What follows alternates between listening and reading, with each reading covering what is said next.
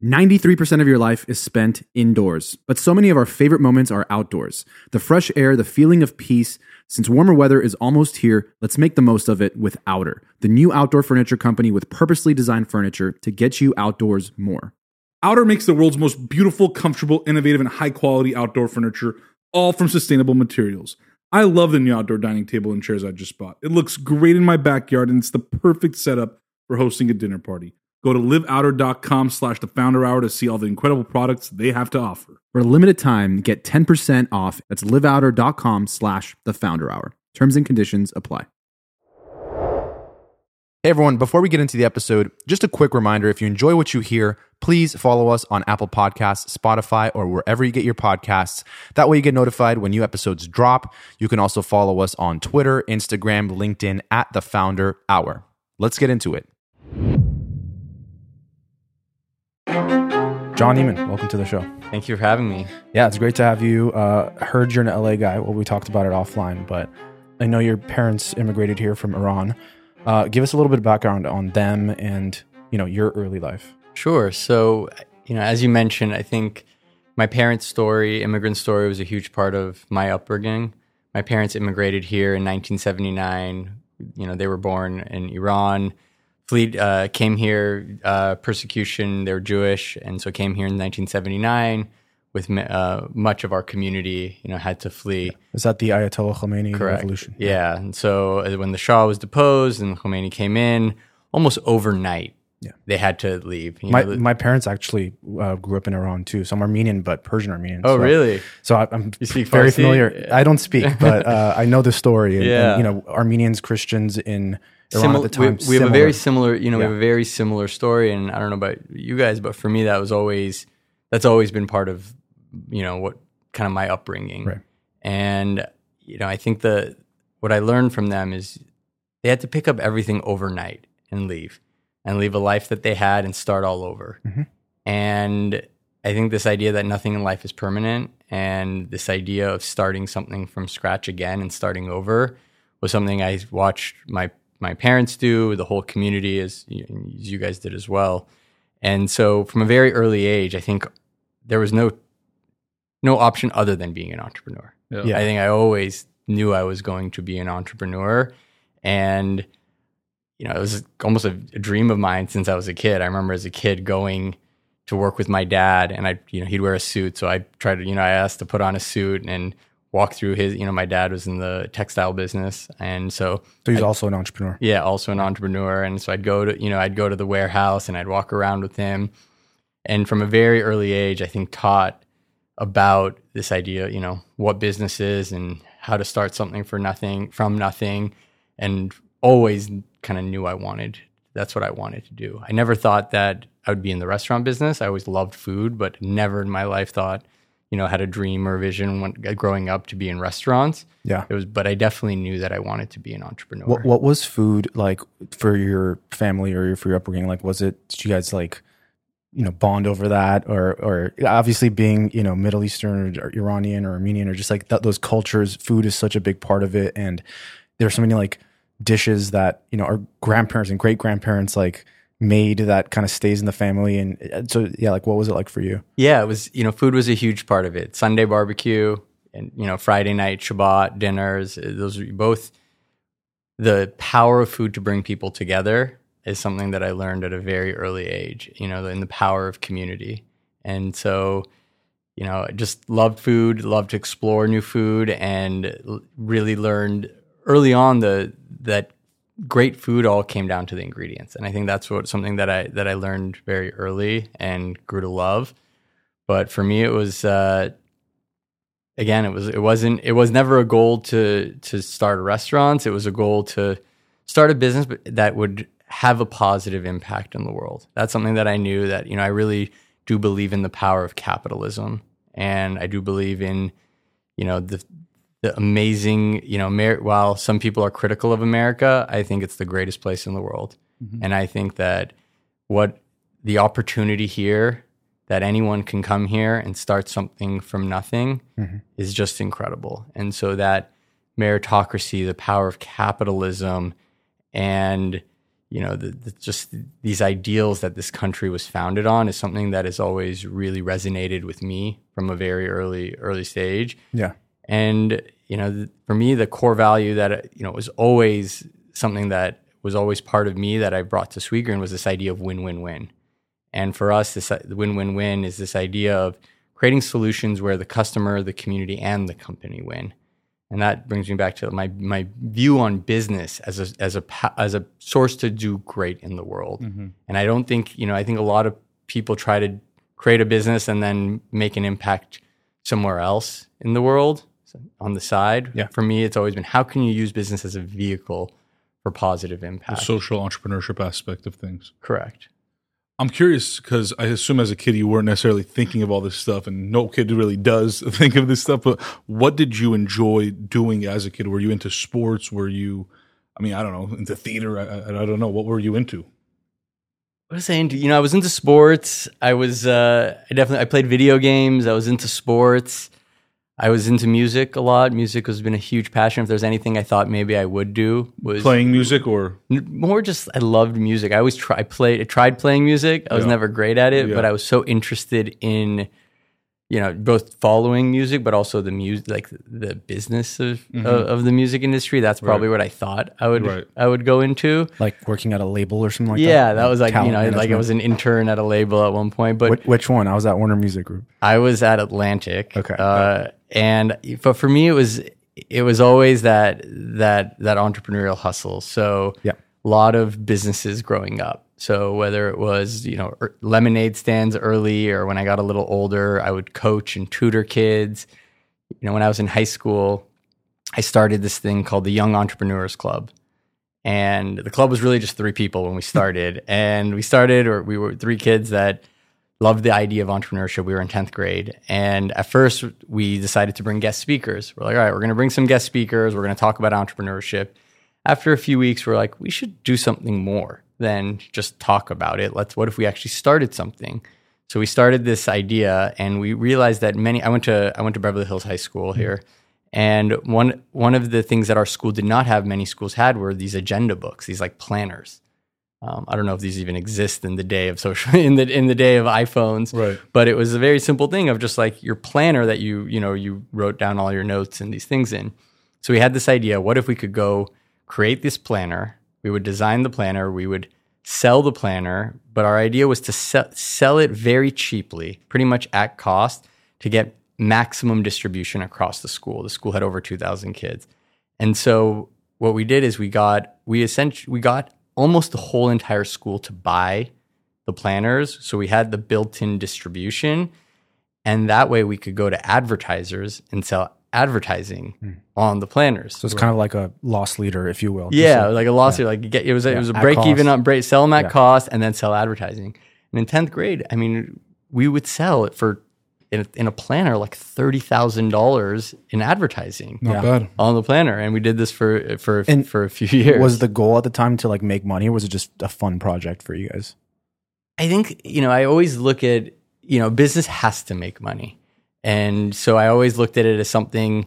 We've had this philosophy of passion and purpose, something you love to do that you're really driven by. And so, the goal was to make money, but also provide a useful service that people loved in the world. Yeah. It's funny that you say that because, and Pat and I have been doing this for 6.5 years now, and nobody really says the opposite of that statement, which is business is not to necessarily make money. But a lot of the people that we've interviewed, not a lot and not most, but a good amount of the folks that we've interviewed have gone on to start companies that aren't necessarily making money, especially not from day one, maybe not even in year 5. Maybe it takes 5, 10, 15 years to be profitable. I'm sure you've heard of these companies too.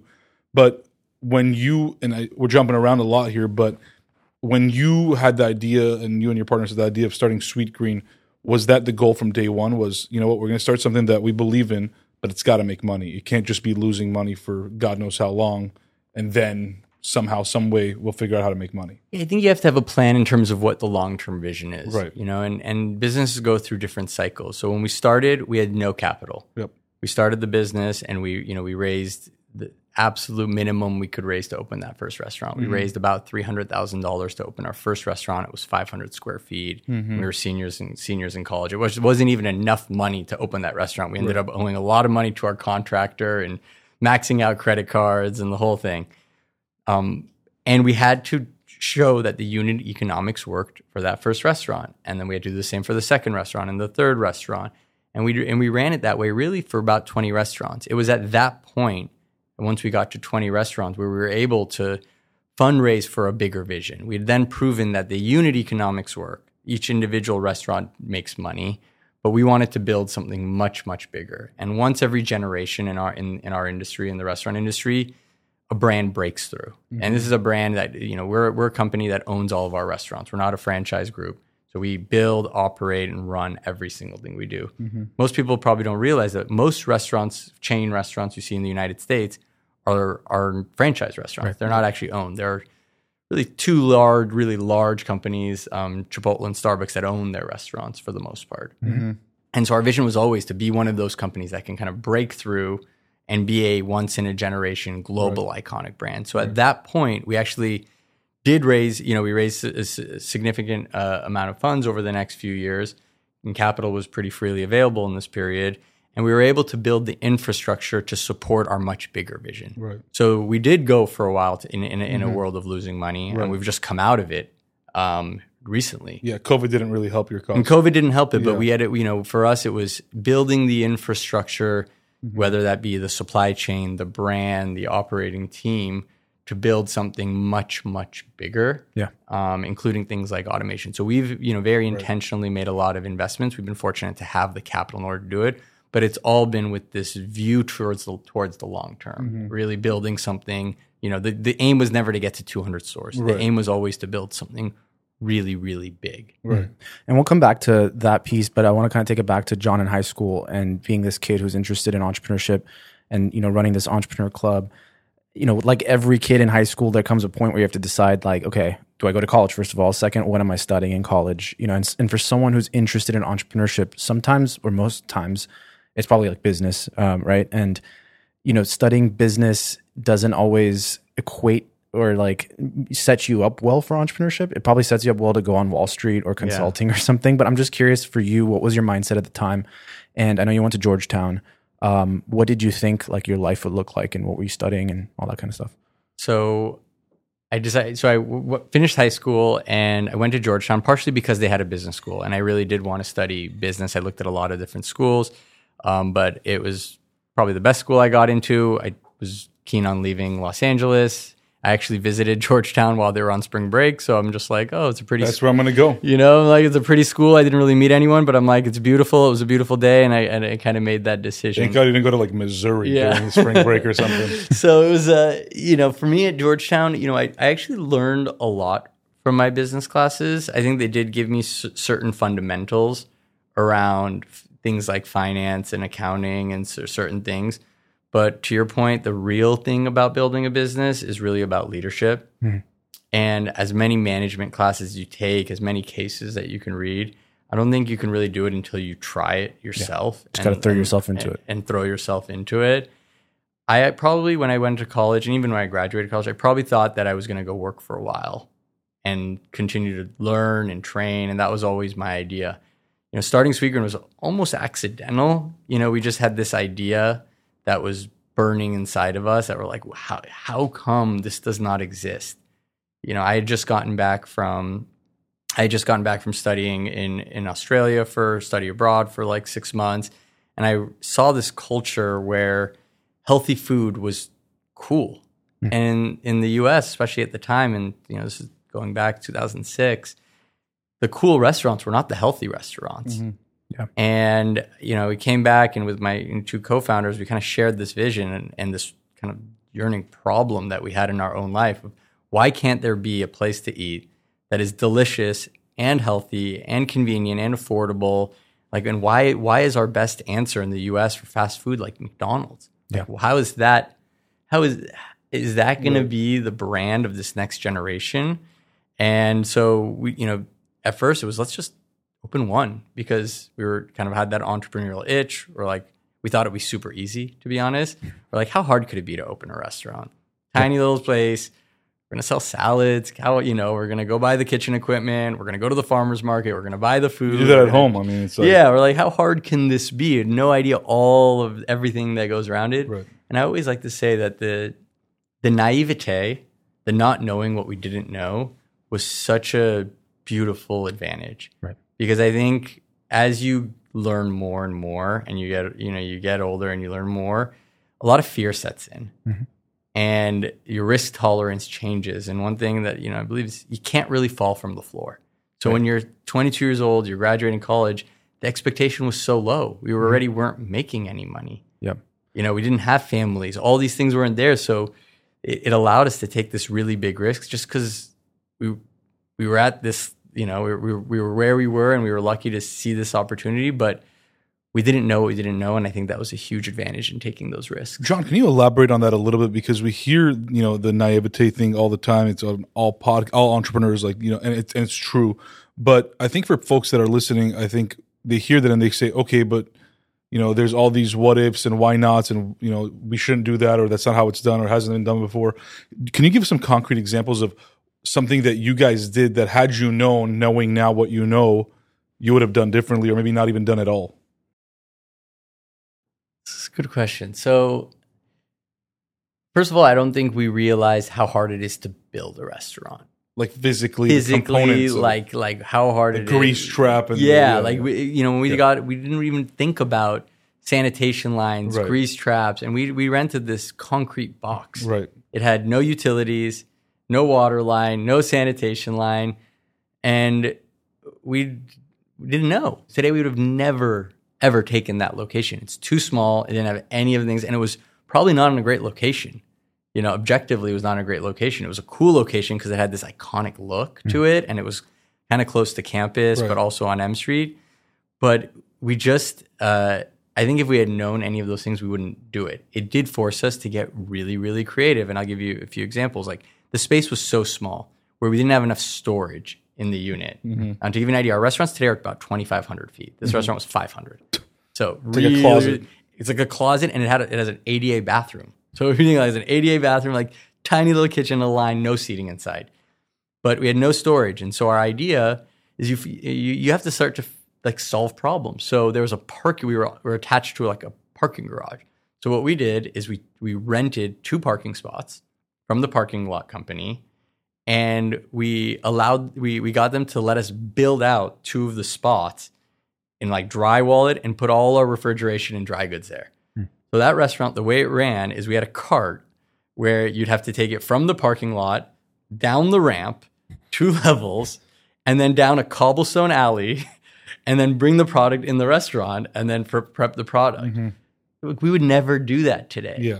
But it was that constraint of the size that forced us to get. We had no choice. But It was also, I think, from a very early on, that I've always believed that constraint drives creativity. And it forces you to think about, cool, creative ways to build the brand and tell the story while keeping the menu really simple. I think if our first space was bigger, we would have probably done much more than salad. We would have probably sold smoothies. We should show some sandwiches here. Yeah, sandwiches. It was so small that we had to keep it super simple. Right. And I think that was one of the things that forced, the simplicity was one of the factors to success, because we became really great at one thing. Yeah. And I think great businesses kind of own their niche, scale that, and then expand from their core. And so all to say, I think that constraint was very, very valuable for us. You should build a 500 square foot box in your office and force all the new employees to come up with a cool concept and see what happens. It would be actually really interesting. And some of the mistakes we've made is, as we've gotten bigger, you take bigger space and Right. it's not always better. Right. So going back to, you're in college, and before you even think of the idea for Sweetgreen, you talk about wanting healthier food. Growing up in a Middle Eastern family, there's a lot of food, and it's not always the healthiest, right? I mean, the Mediterranean diet's pretty good. No, there are, yeah, but it's some foods could be oily or hummus, what have you. Yeah. Mm-hmm. So I'm just curious, when did your healthy food awakening come, and why were you just wanting healthier food? So for me, it was I think the word health is it's a big word, right? What does health mean? And health means different things to different people. For me, healthy has always been about just real ingredients, unprocessed food. So I do think like if you're making Persian food, Armenian food at home with good real ingredients, even if it happens to have lots of olive oil or it's meat or these things, It's not processed food. I consider that healthy. Yeah. For me, that's nutritious and it's real. The other thing that I think what got me to fall in love with this idea of nutritious and like well-sourced healthy food was I realized that the foods that I loved, the best food, the taste came from the quality of the ingredients. Yeah. And I think some people sometimes don't get Sweetgreen. What they misunderstand about Sweetgreen is Sweetgreen as a health food restaurant, and the things that we do are to make it healthy. I do think it is healthy, but the reason we're so obsessed about the sourcing of the food is that's what you can taste. I love the In-N-Out slogan, quality you can taste. Right. And I think that's kind of the idea of it is we do these things not only because they're good for you, but because that's what makes the food taste really good. It's that pop of flavor and freshness from how we source the food. We were just talking about Nancy Silverton. Yeah. Right. She shares this philosophy of like where she gets the food from. It shows up in a totally different Alice way. Waters, who's and these came are up with that. Yes, Alice Waters and Nancy. These are the people that we looked up to, and we're like, we just want to do a fast food version of that. Right. We want to do what the chefs are doing, buy the food from where they're buying it, and figure out a format that can be more accessible and kind of democratize it for more people. Yeah. So John, Pat and I talk about this like offline ad nauseum with one another as friends. We've talked about it on the podcast with different guests, and every time we go to Europe, like anywhere in Europe, or I know when you went to Armenia last couple years ago, the food there, the ingredients there. Let's not say food, but the ingredients there, they're all already kind of good. Yeah, right? Like you're not like I got to pick between the organic and the non-organic. It's just everything's organic.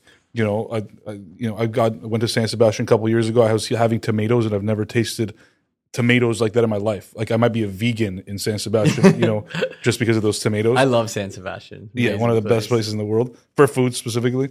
But how knowing that fact of the world and the ingredients out there versus the U.S., was it a challenge to find and source good stuff early on? Not only for Sweetgreen, but even for yourself, like before, whether you were in high school, college, at home, how were you guys able to find and source the right good ingredients? Yeah, what's interesting is when we first started, it was actually not that hard to find because our scale was so small. Right. And it was this food exists out there. The problem is the distribution network of providing this food at scale is the challenging part. So when we started, it's very easy to make relationships with farmers. We made it through the farm. We literally go to the farmer's market, make relationships, make deals with the farmers directly, have a distributor move the product. The challenges around sourcing actually happened as we began to scale and got bigger and had much greater needs, as well as started to grow to multiple regions. And then it was, how do we do this a lot of places? So what I sometimes say is, like, if you wanted to replicate Sweetgreen in one store, you could do it. You can do it. Now do it in 225 stores or 1,000 stores. That's where the challenge really arises. Mm-hmm. Interesting. So going back to college. You're in college. How does the idea come about? And then I know you and two others partnered up, Nick and Nate. Yes. What was going on at the time between you guys, and why did you think like this was the thing that you wanted to do, at the time? So Nick and Nate were two of my good friends in college. I met Nick the first day I walked into Georgetown. I was, so lucky. I walk into my dorm, and next door, as I'm moving in, right next door, Nick is moving into his dorm. And Nick was from New York, and his family was in the restaurant business. And so with my love of food and his love of food, we immediately bonded. And one of the things we bonded over was how bad the food was at the cafeteria and our venture out into, the community and out into the city to explore different food. So we were kind of like food buddies that would go explore food and kind of kept that, relationship going. And was he college. also interested in entrepreneurship like you? And also, parents were also immigrants, also entrepreneurs. and shared a love of entrepreneurship. And I'll come back to that. Nate, I met first day of class. So a couple of days later, first day of class, I walk into Accounting 101 and I see, go to Georgetown. It's, in Washington, D.C. Kids from LA kind of stood out pretty obviously. So like Nate's sitting like right behind me and he's wearing like an LA Dodgers cap and Converse. And you're like, okay, like I know all about this. Yeah. It's like, well, you kind of dressed like a skater kid and, same as me. And we're like, okay, like we're going to be friends. Immediately became friends. And he had a similar story. His parents also immigrated here. His mom from Mexico, his dad from Taiwan, also immigrants. So we shared that draw to entrepreneurship and starting a business. We all took this class while we were at Georgetown, an entrepreneurship class. A wonderful professor that we're still close with. His name was Will Finnerty. And we all actually took it at different times. But it was a very influential class for all of us. And Nick was actually the TA by the time I took the class. And so I think that it almost became this like common language between us from taking this class. And in the class, you have to do a competition, like a business case competition. We had one called E-Challenge where you had to go out and actually like create a business and make money. Correct. Yeah. What was interesting about our time there is by the time I was the last person to take the class, I was taking it senior year, first semester. And that was the point where we were beginning to write the business plan for Sweetgreen. And I wanted to use it for the class because I was actually going to do it. What was interesting was the class didn't allow you to use restaurants because restaurants were not, quote, scalable businesses. Not only that, but it was really interesting. While the entrepreneurship teacher, Will, was super supportive of us, it was amazing to see how much, as I would ask different professors and people, like mentors, how many people told me it was like the worst idea ever. Like it was like so many people are like, you're crazy. They did the stats, 90% of restaurants close. Why don't you go lose money? I remember someone saying, go lose money on someone else's dime. Yeah. All of these, kind of things. Positive messages? Yeah, positive messages. But for me, those kinds of things always kind of drive me. I don't know. It's something about I like this like underdog mentality. It never discouraged you? No, it actually kind of drives me. Even today when I get, when I feel naysayers on what we're trying to do, it actually gives me a little bit more of that fire to prove people wrong. But it's, when you hear people say that and you try to understand why they're saying it, especially if they're a professor of entrepreneurship, they must know a lot, right? Or like maybe they do, maybe they don't. But you hear people that have done things and they say, this is not a scalable business, and you're this kid in college, never started a business before. Most people will probably be like, okay, maybe he's right. Maybe they're right. It's and when you really think about it, I mean, in retrospect, like you said, that naivete helps, but there are like statistics that show that food businesses are not always great businesses, right? Like, and you guys have innovated along the way, obviously, and that's what has kept, I'm sure, the Sweetgreen sustainable. But at the time, like, did you have this like feeling inside where it's like all these people don't know what they're saying and I know that I'm going to make this work one way or another? All the naysayers really forced us to do our homework, and so we got to get senior year, we start chatting, and we the three of us had talked about business ideas a lot. And then it was senior year, we'd all got back, we were trying to figure out what we're going to do with our lives after college. And we started talking about this idea of like, what if there was a kind of healthy place to eat? As I said, I had just gotten back from Australia. I'd kind of seen this. Nick was from the food business. Nate was very interested in like creating a brand. And so it all like kind of came together by chance where we started talking about this idea. And at first we decided we were going to do it in earnest. But I think originally it was, let's just open one restaurant. We started at the beginning of senior year. It was like fall of senior year. We thought it would be open by by February, March, we'd be open. Our idea, this is kind of crazy. We were like, we're going to hire a manager. We're all going to go on with our lives. We're going to have this one restaurant. It was going to be like a fun experience. As soon as we started doing it, realizing it was much harder than we expected. It was going to take more time, cost more than what we expected. But also as we started peeling back, like the understanding of the industry and the opportunity, we realized this could be so much bigger than one store. This wasn't a problem just in our own lives. Mm-hmm. But I think what gave us confidence was we were the customer originally. In a lot of ways, we were designing for ourselves and for our friends. So it was very authentic. Like what we put out was like, this is what we want. We want to eat this every day. We know another few hundred people that want to eat this every day.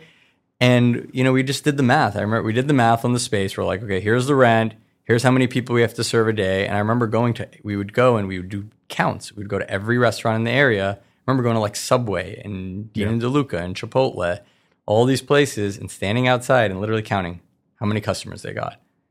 And we got to the place where we're like, okay, we only need to serve, call it like 100 and something customers a day, and we'll be good.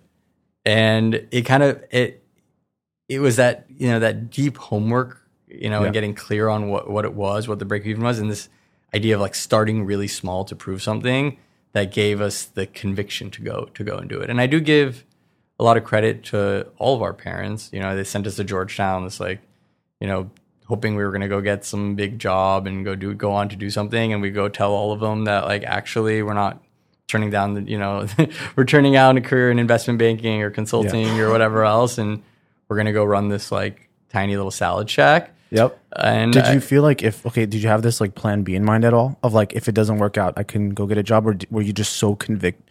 Like, did you have so much conviction in this concept that you're like, this is going to work out for sure? I did think it was going to work out, but there was always, you're 22 years old. There's always a plan B. Even if you're 6 years old, there's a plan B. Right. I think it's easier plan B when you're 22. And like I said, you can't fall from the floor. Mm-hmm. You're at that level. And okay, if it fails, you're back to exactly where you started. But yeah, I was okay. Maybe I'd go to business school. Maybe I'd go be a consultant. Maybe I'd go do venture capital. Maybe I'd go in the music business. Like, I was never worried, and I think this may be something I learned from my parents of like maybe immigrating here and starting over. And what they really valued was education and resiliency and this idea of being able to pull yourself up from your bootstraps. And so even if it all failed, like you pick back up and you could start over, even today. Customers are rushing to your store. Do you have a point of sale system you can trust, or is it a real POS? You need Shopify for retail. Shopify POS is your command center for your retail store. From accepting payments to managing inventory, Shopify has everything you need to sell in person. Get hardware that fits your business. Take payments by smartphone, transform your tablet into a point of sale system, or use Shopify's POS Go mobile device for a battle-tested solution. Plus, Shopify's award-winning help is there to support your success every step of the way. Do retail right with Shopify. Sign up for a $1 per month trial period at shopify.com/founderhour. Once again, go to shopify.com/founderhour to take your retail business to the next level today. How did you guys fund the first store? So the first store we funded, we raised about $300,000 from friends and family, some professors, some classmates. We had 50 people invest in our first round. And were you giving them equity? Yeah, so equity is, so imagine 50 people to raise $300,000. So think about $6,000. Yeah, it was like the average check was like, like the biggest check was $20,000. You need someone full time just managing that cap table. Oh my God. And this is, before Cardo, we were on just doing it on spreadsheets. We had to talk to hundreds and hundreds of people. That's not an ad for Cardo, by the way, but if you're interested in sponsoring. But it was I think I always say like raising money is kind of this like going through the gauntlet. You have to really believe it so much in yourself and perfect your thinking and your plan to prove to other people. At the time, we had no idea what we were doing in terms of raising money, and there was not much of a market for raising money for a restaurant company. So what we did is we actually raised money for the restaurant, just the restaurant. It wasn't for the business. And then restaurant 2, we did the same. So we went to another 50 investors and raised, a little bit more money. It was like $600,000 for the second restaurant. And then the third restaurant, we did the same. After 3 restaurants, we had 3 separate companies with different investors across 3 of them. And the deal was each restaurant had to distribute all of its cash flow quarterly. It's like real estate deals. It was like a real estate deal. Like we didn't know any better. We just kind of like, got an attorney that was like this is kind of how when you open like a single restaurant, this is kind of how you structure it. You invest in the restaurant and you get the cash flows from the restaurant. We didn't know any better, and that's how we did it. What was good is we owned like the IP. And so after 3 restaurants, it was a very painful and challenging legal challenge and financial structuring. But we went to all of the investors across all 3 restaurants, and we said, hey, we'll trade you your ownership of, you have 5% in Sweetgreen Georgetown, and I'm going to give you 1% or whatever in common stock, in the holding company. Yeah. So we kind of like restructured the company, and what that allowed us to do is reinvest the profits and also start to think about building a brand, not just individual restaurants. Was Sweetgreen one an immediate success? It was a relative, the bar was low. It was so small that the bar was pretty low. And I'd say, yeah, for the most part, we opened in August 1st. It was relatively slow the month of August, but as soon as the students came back, it did well. It wasn't until the winter that it got really challenging. We didn't have any working capital. We almost kind of went out of business that winter. So that was a really, really hard moment for us. But once it got a little warmer, business did better. And the business did $1 million in its first year, almost like exactly $1 million, which was... shows that people wanted it. Yeah, and our plan for the first restaurant, we were hoping to do like 600,000 the first year. And so it was pretty good. Yeah, keeps you going. After Yeah. that. I know you raised a lot of money from Steve Case. We've had on the show too. And, it's interesting to me because it almost seems like him included, but I'm sure you guys too were looking at Sweetgreen as more than just a food business, like a restaurant. You were looking at it as like a brand, a tech company even. And like, I'm curious how far ahead you saw at that point. Like, what was your grand vision early on after you realized, okay, we need to expand from one restaurant and make it, to more locations? Like, yeah, like what was your, do you remember like what the vision was? Yeah, of course. So, a lot of people always ask, is like Sweetgreen a food company, a brand, a tech company? We're a restaurant company and a brand. We use technology like any great business should to enable and accelerate. And I think we were very lucky in the time in which we were created. We were, born in 2007. Right after we started, the iPhone came out.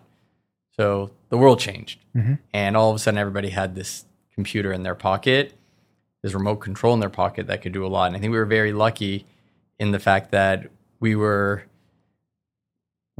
saw that change. We were digital natives and kind of saw the power of mobile and technology to transform consumer experiences. It was almost obvious to us when our biggest problem after a few stores was we had these long lines and we could only service as fast as one line could go.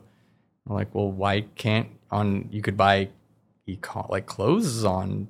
You could buy a lot of stuff at that point, a lot of things online or on your phone. Mm-hmm. Why can't you order food on your phone and make the line go faster? And this so is pre like DoorDash, Postmates. This is like 2009, 2010. Yeah. It was like, why not just be able to use the phone to cut the line? Mm-hmm. That was like the simple idea. It's like early days of the iPhone. Yeah, early days of iPhone. So we were like one of the first people to like have, build an app and build a second line. So it was almost you had two restaurants in one restaurant. Mm-hmm. One kind of line for your app orders, one line for in store. And so we've always seen technology as a way to more directly connect with our consumers. The app was a huge part of that. We've seen it as a way to build efficiencies and scale a very complex sourcing and scratch cooking model. So as an example, we make all our food from scratch in our restaurants. We're washing, chopping, prepping, cooking all this food. And at scale, 225 locations, over 7,000 employees, that can be very hard to maintain consistency. What most restaurants do is they stop making things in the restaurant and they push the complexity to like a commissary, and it kind of comes in a bag and you pour it out. So you do less in the restaurant. For us, we're like, that's our core value proposition, that freshness. So what we did is we built tools in the restaurant, things like we have a cold prep tool, we have a hot prep tool. It's essentially like an app that we built that runs the kitchen. So when you're working the kitchen, it's kind of like a GPS for the kitchen. So it helps guide you in doing that. We realized that, on the consumer side, we realized that the connectivity to the customer was a huge opportunity, not just, for pickup, but for payment. Mm-hmm. It was an opportunity for CRM and communication. Oh, now we can do delivery through it. It just started to unlock a bunch of potential. And so we invested heavily in tech as an enabler to what we do. But, Sweetgreen is no way, if we didn't have to build any of it and I could just Shopify it, I'd be totally fine with that. The reality is we had to pay a lot of pioneer tax because it didn't exist. Mm-hmm. But I think it's important for everyone to remember what is your core business? And for us, it's always been creating great experiences and serving delicious food to our consumers. Yeah. And just using the technology as an enabler to that. As it started to grow and you had more and more locations and seemingly more and more people, right? Not only in the restaurants, but in your like headquarters. What was it like in terms of your ability to lead people and like learning that skill that maybe you hadn't obviously had before? Because, it's like a thing that we talked about earlier about throwing yourself into it and just learning along the way. Like, was it challenging for you? Was it something that came naturally to you? I think parts of it came naturally and parts of it I'm still learning and growing. I think what's good about as you grow a company and scale it is, I don't know if you guys have kids. Not yet. But, sometimes I see my friends that have like teenage kids and I'm like, whoa, that looks really really hard. Like some really challenging like questions as a parent. Yeah. What's good is you start in diapers and you kind of grow with the kid. And start with shit and then it gets harder. It gets harder. Like when you start, it's just like keep them alive. And then, my son is 3.5. He started asking me about heaven and like death recently. It's like, okay, it's starting to get more complicated. We got real deep there, it's getting real, it's getting a little bit. about romaine and like, other types of lettuce, but not heaven. Yeah. He asked me the other day, he's like, we read a book about believing you can do anything, great book called Dream Big. And he's like, I'm like, you can anything you want, anything you believe you can do. He goes, I believe I can fly. I'm like, well, yes, but like maybe on an airplane or like I just don't want him to like jump off something. Yeah. And he goes, no, Daddy.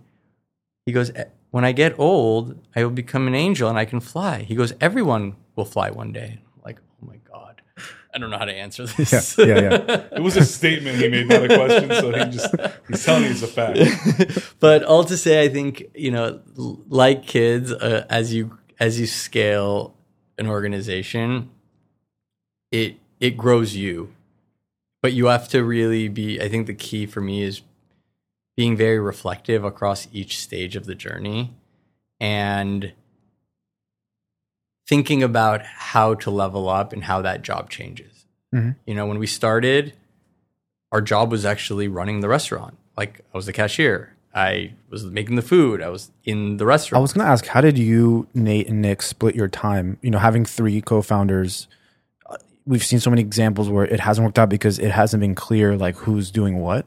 So like, did you guys have like ownership over a part of the business early on? Or it sounds like you guys were just like, whatever's needed to be done, like you do that, I'll do this. Like for a while, it was just whatever needed to be done. And then slowly we kind of developed our core lanes, which still exist today. Nick was always kind of all things food, a lot of things around experience and develop, the what the store experience looks and feels like, the supply chain, the food. Nate was always about kind of the brand, the marketing, and the narrative. And I was always running kind of like a lot more like the business side and the operations and the HR and the finance and kind of the technology. So we always kind of had those loosely defined, but for a very long time, we were co-CEOs, and it wasn't until I think 2017 that we actually made those titles official. Yeah. But as I've grown through this, it's some of it just happens naturally. Your leadership growth, a lot of it has to be intentional, and I think it's amazing today, like how much you can learn from podcasts. I listen to a lot of podcasts, and I learn a ton from it. I have a lot of other friends that are CEOs or entrepreneurs that we share notes and we talk on. I read a lot of books around it. I have I have a coach that I've worked with. And I think again, back to this idea of knowing what we don't know, when we started, we knew so little and knew we knew so little that the getting investors process, what was good about it is it forced us to find advisors. Yeah. That old saying of like, if you want advice, ask for money. If you want money, ask for advice. And kind of like, So we really went, and we were very lucky. I got to say, there's so many people early on that were kind of the legends that we looked up to in food or in different industries, whether it be, And Gary Hirschberg, who started Stonyfield, or very early on took us under his wing, or Walter Robb, one of the CEOs of Whole Foods. Like some of these guys, when we were like super young, kind of came and put us under their wing and taught them. And so I've really taken to the power of mentorship, and I do try to pay that forward as well, because I think it's such a powerful thing to have someone else who's been there before, just kind of guiding you throughout. Yeah. I think it was a couple years ago, right, when Sweetgreen went public. Mm-hmm. What was the thinking behind that? Like, what was, obviously it was a great time, in the markets too. What was the thinking behind going public, and how has it been since being a public company CEO?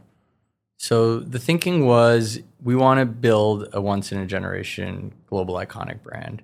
And in order to do it, we need a lot of capital to fund store growth, to fund a number of our investments. And we saw that going public was the best way to do that. I see an IPO as the start of another chapter and really not as an exit. And so we saw it as what it is a financing. Mm-hmm. You're not selling, you're infusing cash into the balance sheet. And the market was at a good time. The company was in a place where we thought it was a good time to have that cash infusion. It was the most capital efficient way to load up our balance sheet to fund us so we can be self-sustaining as we look forward. I think overall it's been a great experience. I think it's brought a lot of accountability. I think what's challenging about public markets is you report quarterly, even though you're building something for 20 or 30 years. I think that what I've really tried to do with my team, and even in terms of how I speak to the markets, is let them know that we are building something for the long term. And I think the right balance is short-term accountability, but still long-term focus. Mm-hmm. And what I tell my team all the time is, like, I never want you to make a decision that hurts us in the long term that maybe helps us this quarter. Mm-hmm. Like, I want us to really Bezos mentality, that day one mentality of really continuing to make decisions for the long term.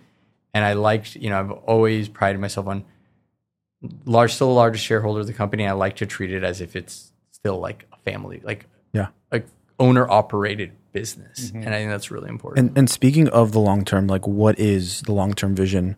You guys are continuing to open up new locations. You've mentioned that franchising was never something you're interested in. What do you envision kind of the next, let's say, 10 years looking like? Yeah, so as we think about our growth, I think about it on a few vectors. One is scale. Our mission is to build healthier communities by connect people to real food. And I think the impact we can make at scale is really can be transformative if we do it at scale. We think about the impact on the supply chain, on the environment, on the well-being of our team members and their growth and development, and of course on serving healthy food and having access to healthy food for our customers. That is a big mission that I think at scale can have a huge impact on the world. So one is scaling our footprint. Create more, open as many restaurants as we can. One day thousands of restaurants around the country and eventually around the world to have more places to be able to eat Sweetgreen. Within that scale, I think there's a lot of evolution around what the actual experience will be. One is, Sweetgreen started off as a salad restaurant. Today, we're not really a salad restaurant anymore. Salads is actually not a huge part. It's a large part of our menu, but warm bowls are bigger, and now plates are becoming a huge part of our menu. So as we lean into a broader menu that is focused on the same ideals around how we source the food, how we prepare the food that is delicious and nutritious, that should stay the same.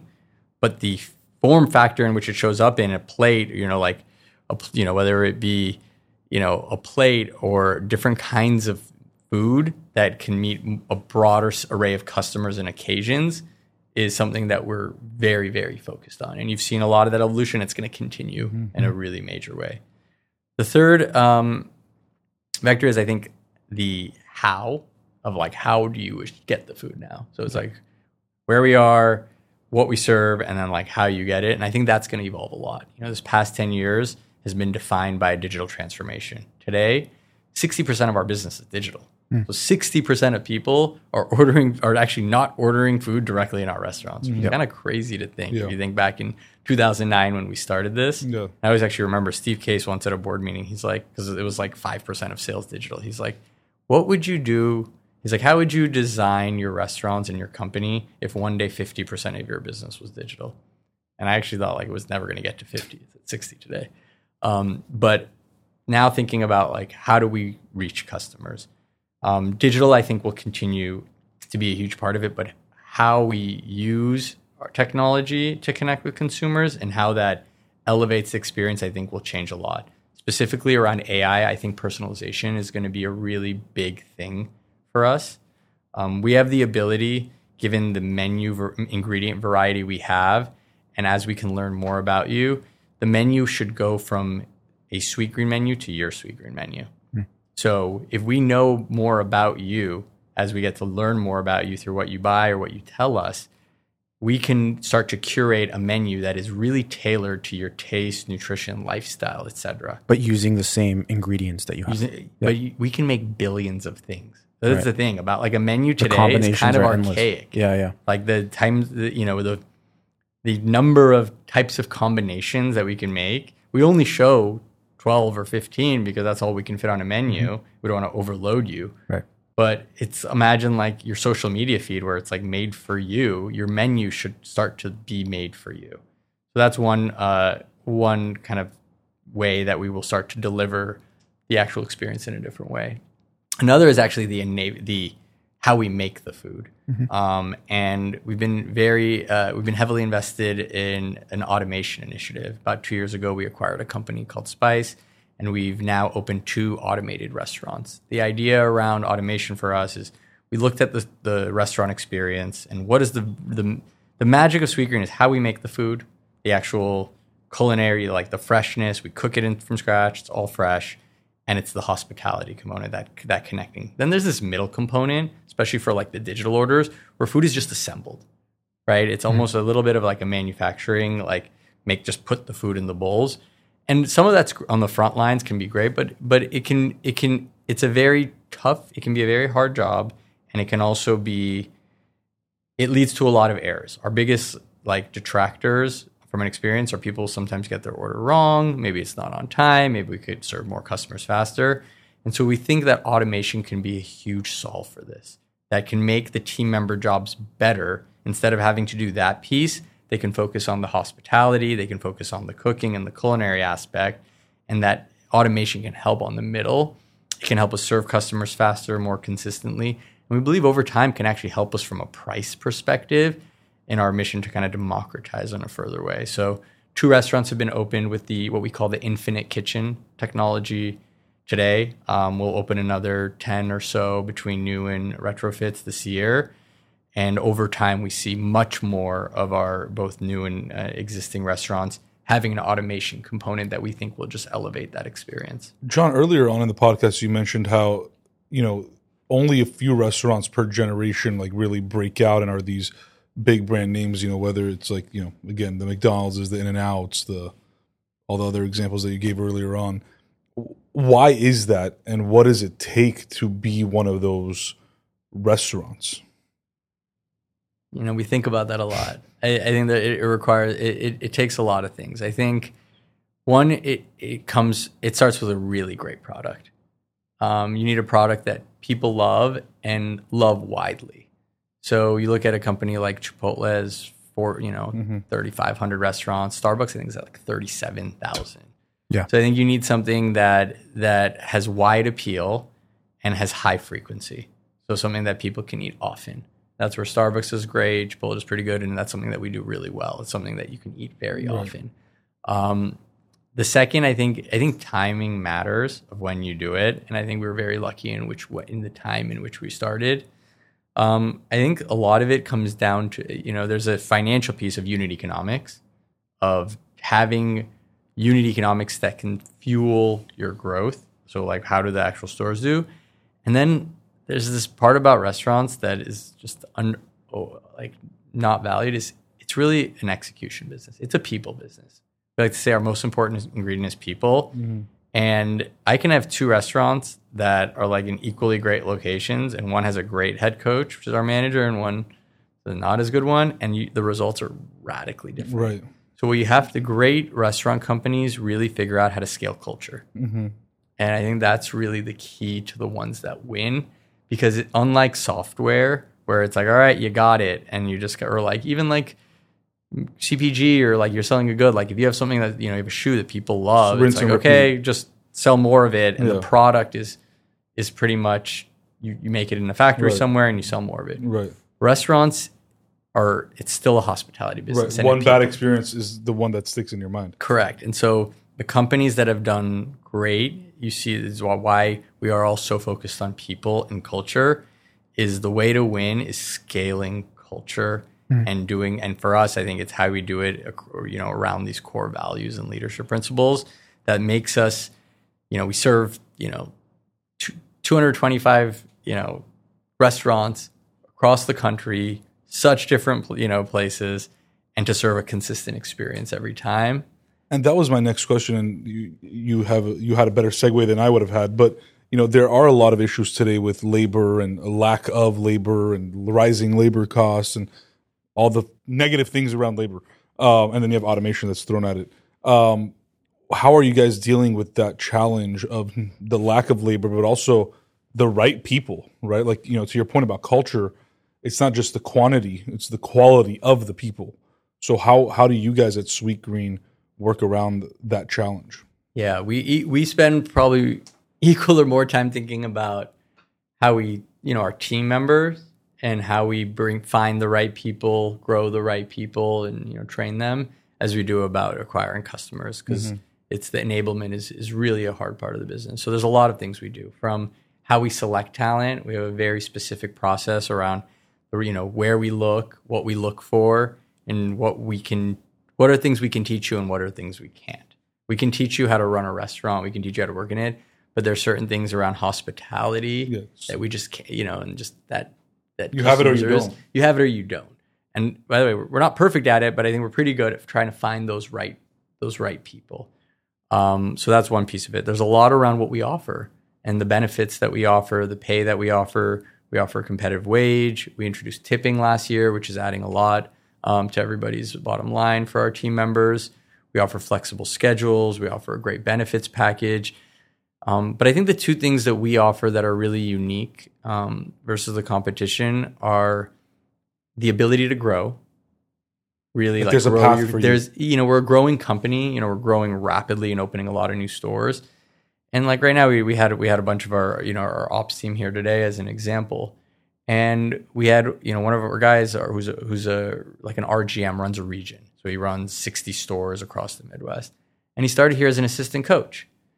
And that's really powerful that you can join here as an assistant coach, essentially an hourly position, and now be making very good money running a whole region, effectively a CEO of a region. And we have many, many stories like that because of our growth trajectory and our focus on internal development. We really aim to hire, to grow for most of our leadership positions, from the head coach through our area leaders, et cetera, to be from the inside. And it's a win-win-win. It's great for them and it's great for the culture, but it's also, they end up being better employees. Right. The other thing that I think is, again, the X factor for us specifically is the mission.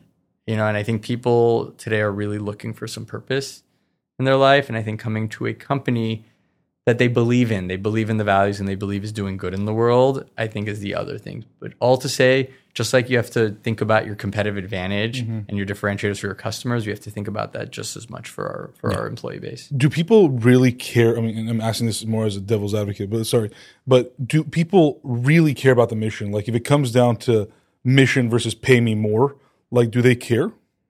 So I think the pay is like, you got to compete. It's a given. You got to compete on pay. Right. So I don't know if you're gonna pay me 20% less, and for the mission's unbelievable. Yeah, I don't know if that's gonna if that's gonna fly for a lot of people. Right. But if the pay is the same, and one company you believe in, one company you don't, well, you're gonna go to that one company you believe in. So that's why I said it's the X factor. You still got to compete on all the other things as well. Yeah. Well, John, this has been a pleasure to have you on the show, and learn about where you came from and your story and everything you're building. It sounds like there's a lot of exciting things, on the horizon. And yeah, we're excited to see what happens next with you and Sweetgreen and the future. Thank you guys. Great chatting with you. Thanks, John.